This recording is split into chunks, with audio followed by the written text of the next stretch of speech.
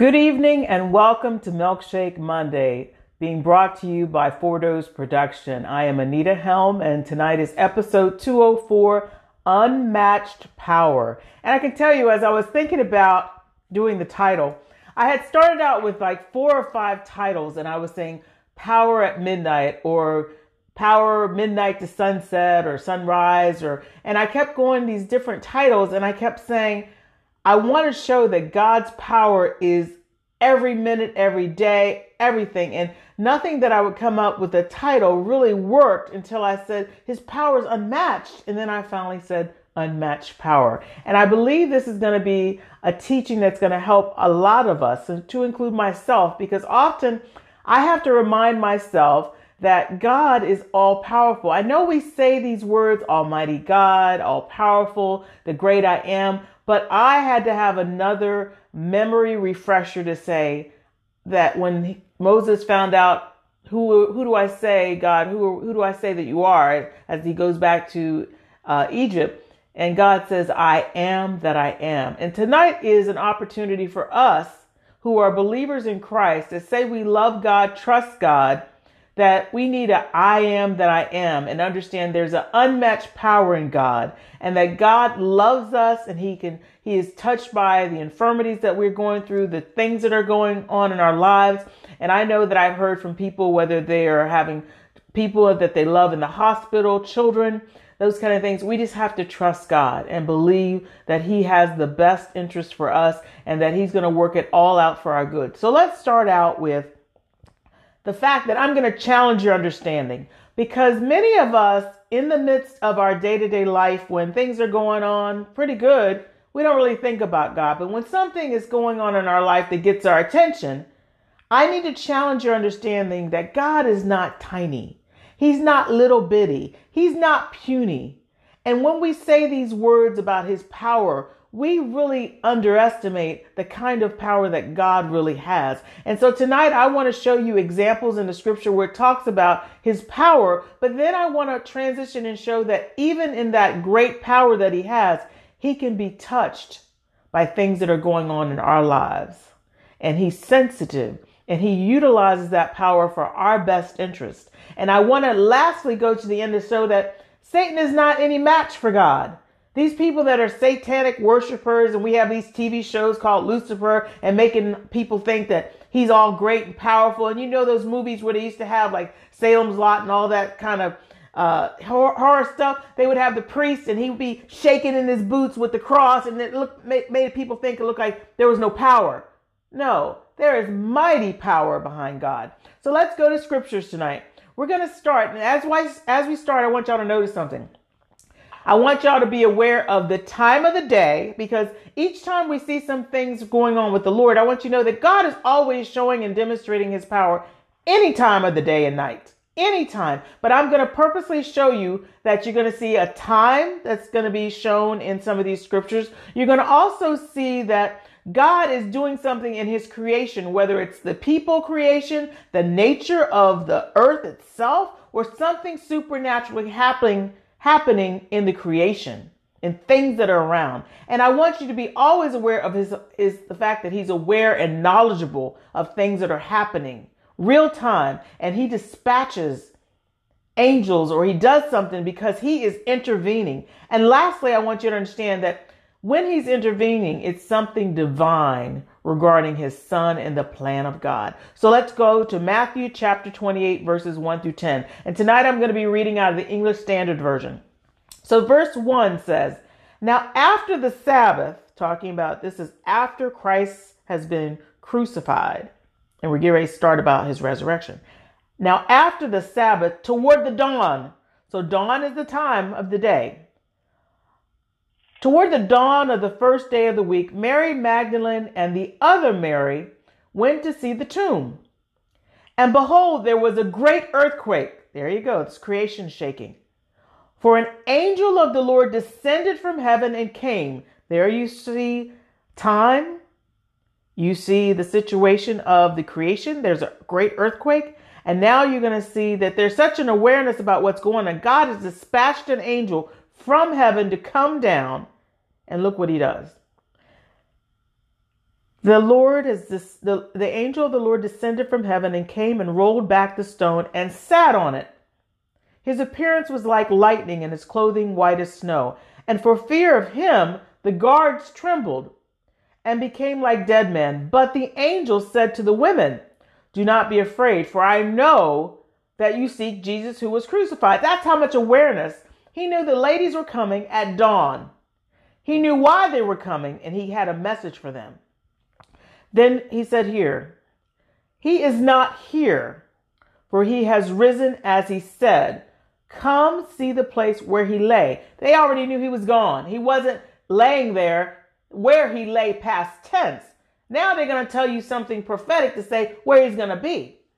"Then go quickly and tell his disciples that he has risen from the dead. And behold, he's going before you to Galilee. There you will see him.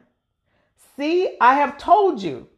So they departed quickly from the tomb with a fear and great joy and ran to his disciples. And behold, Jesus met them and said, "Greetings."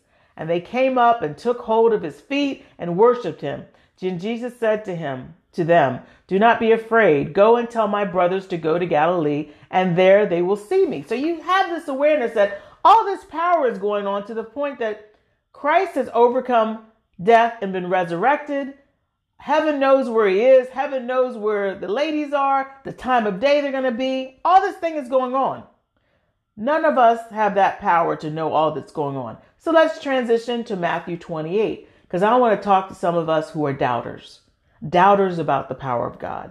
Doubters whether you're in peacetime or you're in times where you're kind of going through some trouble or some challenges. So Matthew 28, verse 17 through 20. "And when they saw him, they worshiped him." That's what God wants. He wants us to worship him. "But some doubted." So even the people that came to worship him, some of them doubted. So when I tell you that some people, even listening to Milkshake Monday, even say, "Oh, I love the Lord. I am highly favored, blessed and highly favored," all this stuff that we say, and we're worshiping Christ, we still have people that doubt. Verse 18 says, "And Jesus came and said to them, all authority." He doesn't use the word power, but he's going to tell you all authority in heaven and on earth has been given to me. Go therefore and make disciples of all nations, baptizing them in the name of the Father and of the Son and of the Holy Spirit, teaching them. Now I want you to hear something. In the power that Christ has just said he has all authority, he gives direction to those of us who believe and worship him.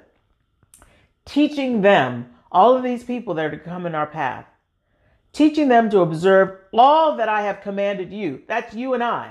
So if Christ has commanded things to you and I, and he tells us to go teach others, why is it that you find that others around us are doubting and having unbelief and unfaithful and don't want to come to the Lord? Is it possible that some of us are showing more doubt and teaching them doubt and unbelief about Christ and not what he's commanded us? Is this a food for thought?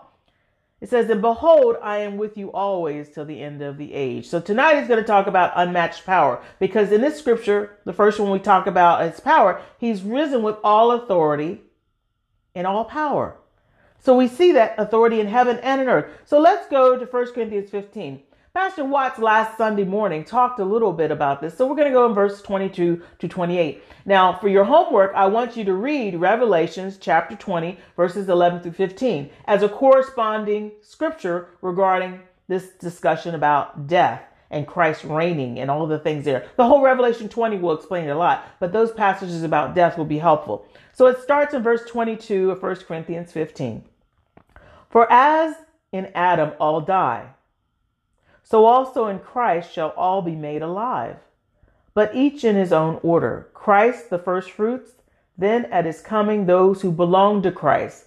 Everybody doesn't belong to Christ. Christ created everybody, but everybody doesn't belong to Christ, and Christ knows them, and we know him. "Then comes the end when he delivers the kingdom to God the Father, after destroying every rule and every authority and power." He has to have unmatched unmatched power, because he's going to plan to rule, and he's going to destroy every other rule, every other authority, and every other power in the earth, because he has control and all authority of both heaven and earth. There is no power in this planet, on this earth, in heaven, that has any matching to the Almighty God, the Son Jesus Christ. For he must reign until he has put all his enemies under his feet. The last enemy to be destroyed is death. For God has put all things in subjection under his feet. I want y'all to think about that word subjection, because when you think of Satan, you cannot ever think of Satan being equal to God, having the same level of power or authority. Satan, as one of the sons of God, is under the subjection of the Almighty God. Don't ever get that twisted. Even with whatever trial or challenge or problem is going against you, you have to understand that God has the power, all power, unmatched power. It says here, it is plain that he is accepted who put all things in subjection under him. When all things are subjected to him, then the Son himself will also be subjected to him, who put all things in subjection under him, that God may be all in all. Now we're going to transition to the part. You've seen the power. He's got the power. But when you're going through a crisis in your life, the thing that Satan will say to you is that God has so much going on, he doesn't care about you. He doesn't know what's going on with you, and he's not going to intervene because he's just got too much going on and he can't. That's a lie from the pit of hell. Because just like that angel was dispatched to come down to know at dawn that Mary Magdalene and the other Mary were there, they know everything going on in your and my life. And God cares. And I want to show you examples here of New Testament and Old Testament examples very quickly to show you that God not only cares, he brings his supernatural power to intervene for those of us who are his children. And he does it in his own timing. Again, I want you to look at time, his creation, his awareness, and his divine plan. Now, here you have in Acts chapter 16, verse 25 through 26. Even after Paul and Silas were doing the work of Christ, spreading the message of truth, they found themselves beaten and thrown into prison. So even though you are doing the very work of God, doesn't mean that you will not have some challenges in your life. Even when you're speaking the word of God, you're doing everything in your ministry that God has put on your heart. Doesn't mean you can't have some trials and challenges. And that's where we find our brother Paul and Silas. But look at how they're reacting, and look how God in his power shows up. It says in verse 25, about midnight, Paul and Silas were praying and singing hymns to God. Even in their situation, they still look up to heaven, praying to the source of their help, the power of their help. Praying and singing hymns to God. And the prisoners were listening to them, just like they're listening to you. As you go through your stuff, they're looking and watching. What's going on with her? I know she got some stuff going on. What's going on with him? They're listening to you.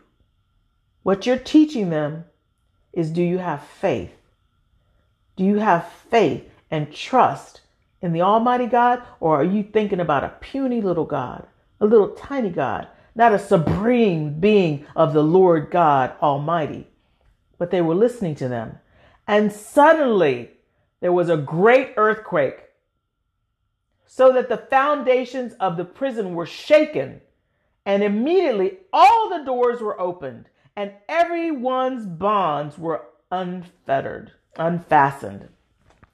Now, if I were to take you to John 4, there would be a actual interaction with Jesus Christ and the woman at the well. Power of all authority granted to him in heaven and earth. He wants something to drink. He asked this woman, but in the engagement of talking to this woman, which some people would say, why are you talking to her? She ain't nothing. Why? He don't think of that about any of us.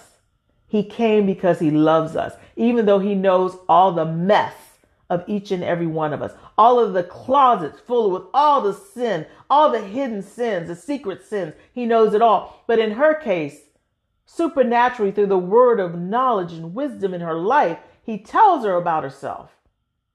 And he tells her about the situation of her physical challenges and dysfunction of her relationships.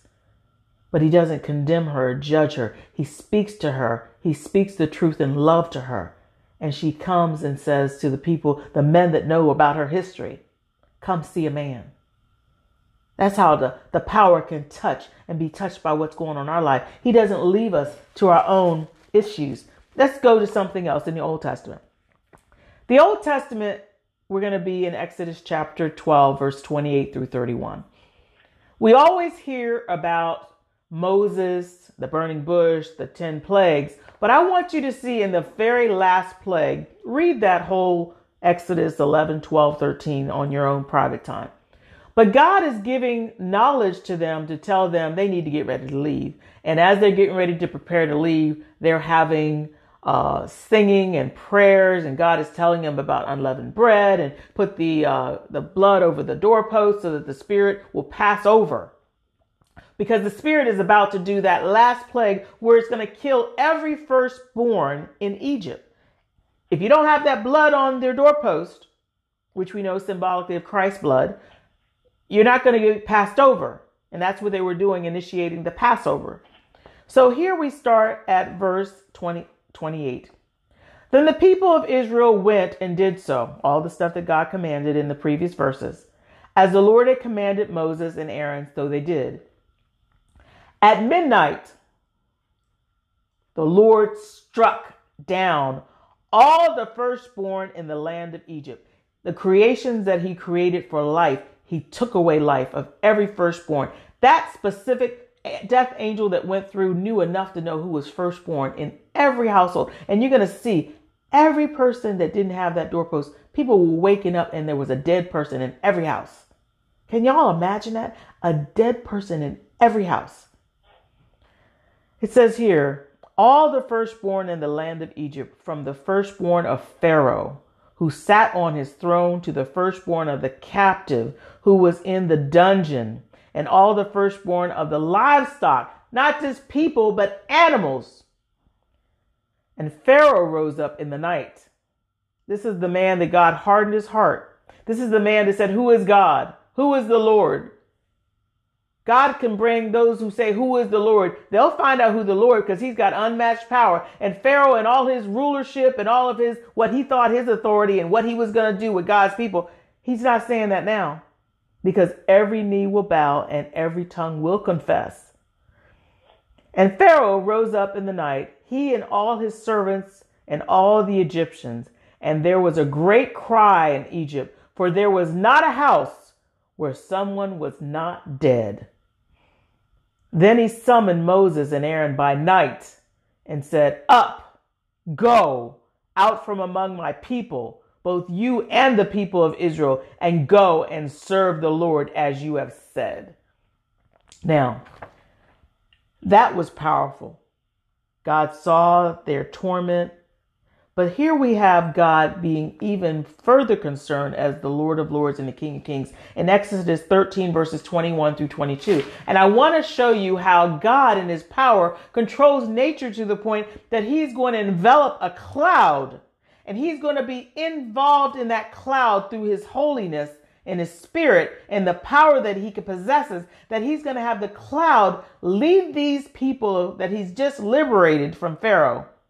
Lead them by day with a cloud, and at night, going to give them light to continue traveling and warmth to continue traveling, because he's going to be in the daytime and the nighttime. There's not a time in your life, in my life, that God is not near. God is so near, and he can be touched, and he is aware, and there's nothing that you cannot be praying to him in his will, not praying amiss, but praying in his will, that he does not have the power when it is his will to intervene and in his own timing.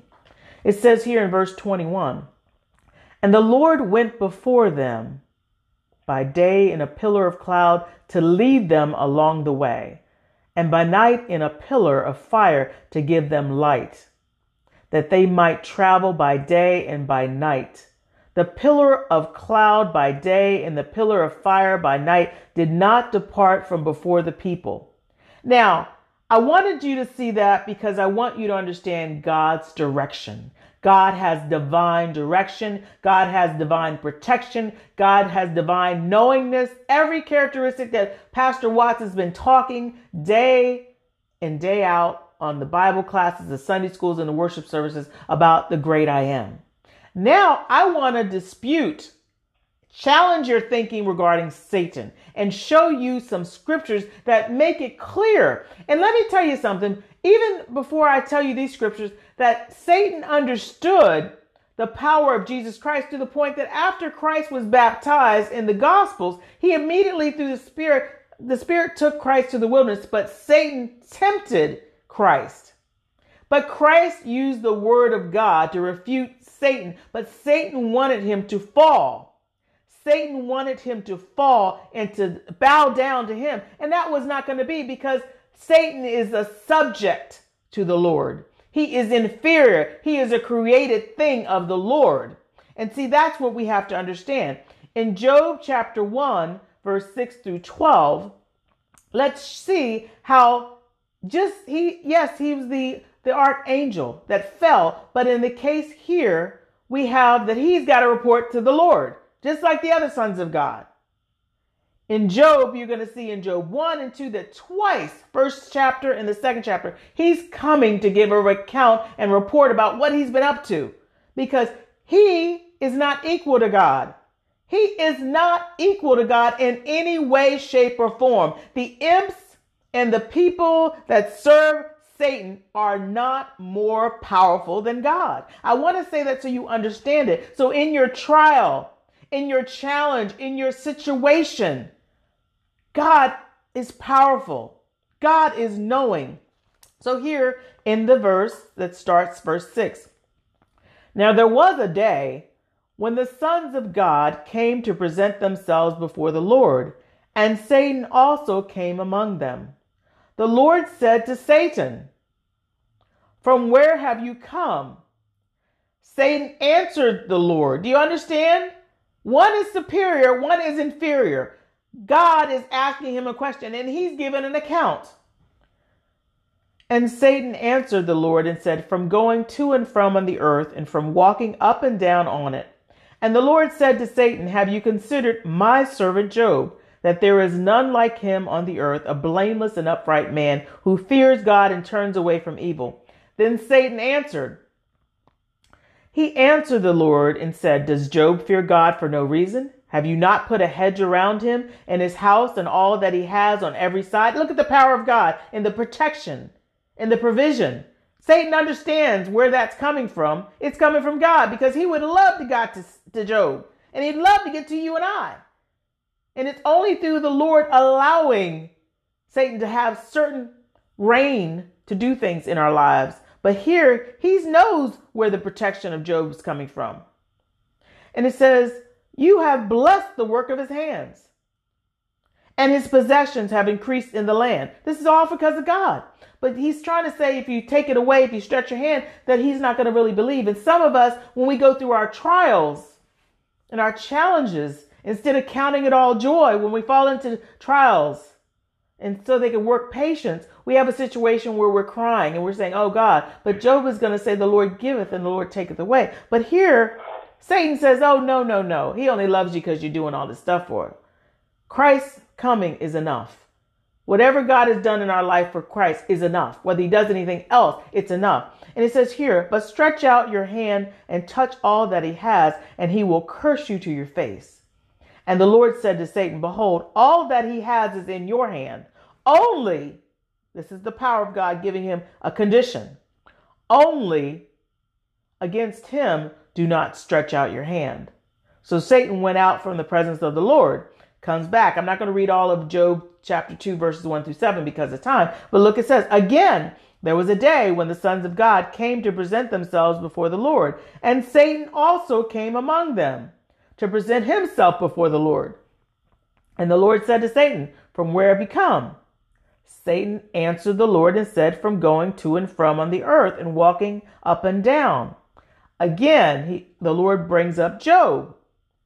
And then going to verse 4, then Satan answered the Lord and said, skin for skin. Because when we start to get sickness and disease, then we start to question God. Where are you, God? I've done all this stuff. Why am I sick? Why am I sick? When Rev was sick, we didn't go, why are you sick? We just said, well, in this sickness, let us be able to continue to do the work of Christ until God takes him home. That's truly what it was. Whatever it was going to be, if it was the Lord's will to heal him, fine. But if it wasn't, can he continue to preach and teach the gospel until God takes him home? That was truly what was in his heart. But then Satan thought that if something was touched on Job's flesh, that again, this cursing to his face. So let's jump to verse 6. And the Lord said to Satan, behold, he is in your hand, only gave him a condition. His power says you can't do all this, but only spare his life. So Satan went out from the presence of the Lord and struck Job with loathsome sores from the sole of his foot to the crown of his head. Now, the last scripture regarding Satan that I want to bring to your attention is the Isaiah 14:12 through 17. The reason why I say this is because there are people that have the demented understanding, whether it's in witchcraft or satanic worship, or that Satan somehow is going to be the powerful king, that they're going to have such allegiance to him that he's going to be all powerful and that he's going to just rock God's world and he's going to be in charge. Lies. He's the father of lies. It says here in verse 12 through 17 of Isaiah 14, how you are fallen from heaven, O day star, son of dawn. How you are cut down to the ground, you who laid the nations low. You said in your heart, I will ascend to heaven above the stars of God. I will set my throne on high. I will sit on the mount of assembly in the far reaches of the north. I will ascend above the heights of the clouds. I will make myself like the Most High, but you are brought down to Sheol, to the far reaching reaches of the pit. Those who see you will stare at you and ponder over you. Is this the man who made the earth tremble? Who shook the kingdoms? Who made the world like a desert and overthrew its cities? Who did not let his prisoners go home? See what's going on? They're wondering this. But see, when we go through our stuff in our life, we seem to forget who God is and his power. So I wanted to end on this scripture, Psalm 23, verse 4, because all of Psalm 23 is good. And it's not just for a funeral. It says to us that he's going to provide to us because he's our great shepherd. He has unmatched power, but he also has unmatched love. His agape love is so, we can't even quantify, infinite love. But here, when we go through our challenges in our lives, it says, yea, though I walk through. You're not staying there. When you walk with him, you're going to walk through. You're not going to stay there. But when you walk through the valley of the shadow of death, I will fear no evil. Why? Because we know who's with us. We know whose power is with us. We know all authority is with us. All authority in heaven and earth is with us. We know we're not by ourselves. We're not listening to the lie of the devil to say he doesn't care, he doesn't know. I will fear no evil, for you are with me. For you are with me. Like he said in Matthew 28, I will be with you till the end of the age. You are with me. He's with you. He's with me. Your rod and your staff, they comfort me. So when you're going through the challenges that we're learning about in James 1, when you're going through the challenges that life will bring, he says he's overcome the world that we can rejoice. Whether you're at midnight and you're up crying, God says you wipe away your tear, Weeping may endure for a night, but joy comes in the morning. The joy will come after midnight because he's got power at midnight. He's got power at dawn. He's got power at sunrise, sunset, everything in between.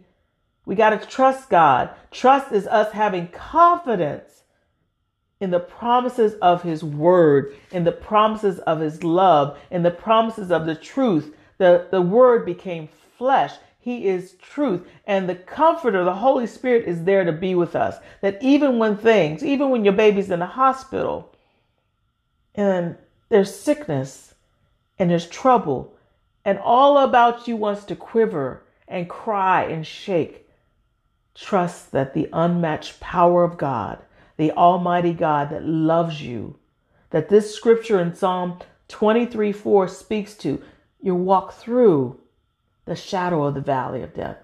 But don't fear the evil. Don't fear the fiery darts of the wicked one, because God will only allow him to do but so much. But he wants you to trust him. Trust him with all your heart. With all your heart, because he loves you. And anything God does, he does because of love. And even when we go through our sorrows that we go through, we can trust that he loves us, that he has our best interest in heart, and that he's always going to be with us, and he's never going to leave us or forsake us, and he will stick closer to us than a friend.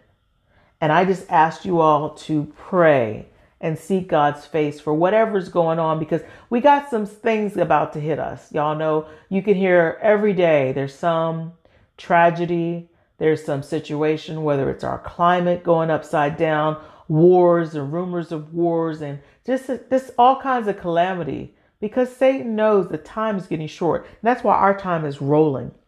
We just celebrated January, just celebrated Juneteenth, just celebrated August, and we're getting ready to go to September. It's rolling quicker and quicker, because the days are getting shorter, because God knows, the Father knows when he's going to send his son.